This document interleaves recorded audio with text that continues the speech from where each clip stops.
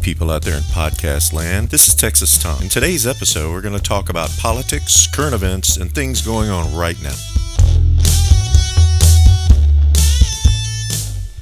Well, hello all. We're back again, and this time to address taxes. Yeah, taxes, that subject that grinds on all of the working people who are burdened with it. Let's look at what taxes we pay and the hidden taxes that you didn't know you pay. Remember, this is a topical overview. It would take far longer than just a few minutes to really visit this topic.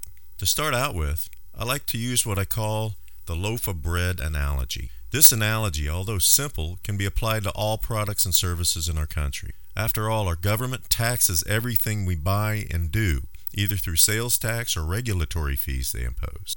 Let's start with a simple loaf of bread and where that loaf of bread begins. It all begins on a farm. A farmer wants to grow wheat so that others can make bread. He pays his taxes on his land and buys a tractor. He pays a tax on his tractor. Then he has to buy fuel, which he pays taxes on. He buys seeds and pays taxes on that. He buys fertilizer and he pays taxes on that. He has to set aside money for maintenance and tires for his tractor, and that includes the cost of taxes for those things. He harvests his grain and he loads his truck, which he's also paid tax on, along with yearly tax registration. He gasses his truck and he pays tax on the gas. He drives into town on a road built with his taxes. He drops off his grain at the local mill.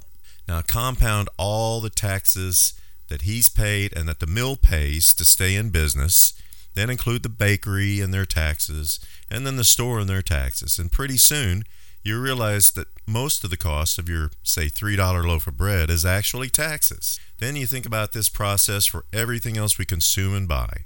You have to realize we're probably paying closer to 90% of our income, maybe even more, in taxes. We really are being robbed of the value of our labor. So this is how our government works.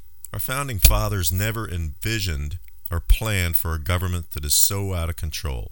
We have unfortunately allowed a criminal enterprise to take over our country. Politicians are now entering into their careers and become millionaires as they spend years in office, and yet we keep voting in these criminals over and over again. Open your mind, my friends. Stay alert. It'll probably get worse before it gets better. Thanks, and have a good day.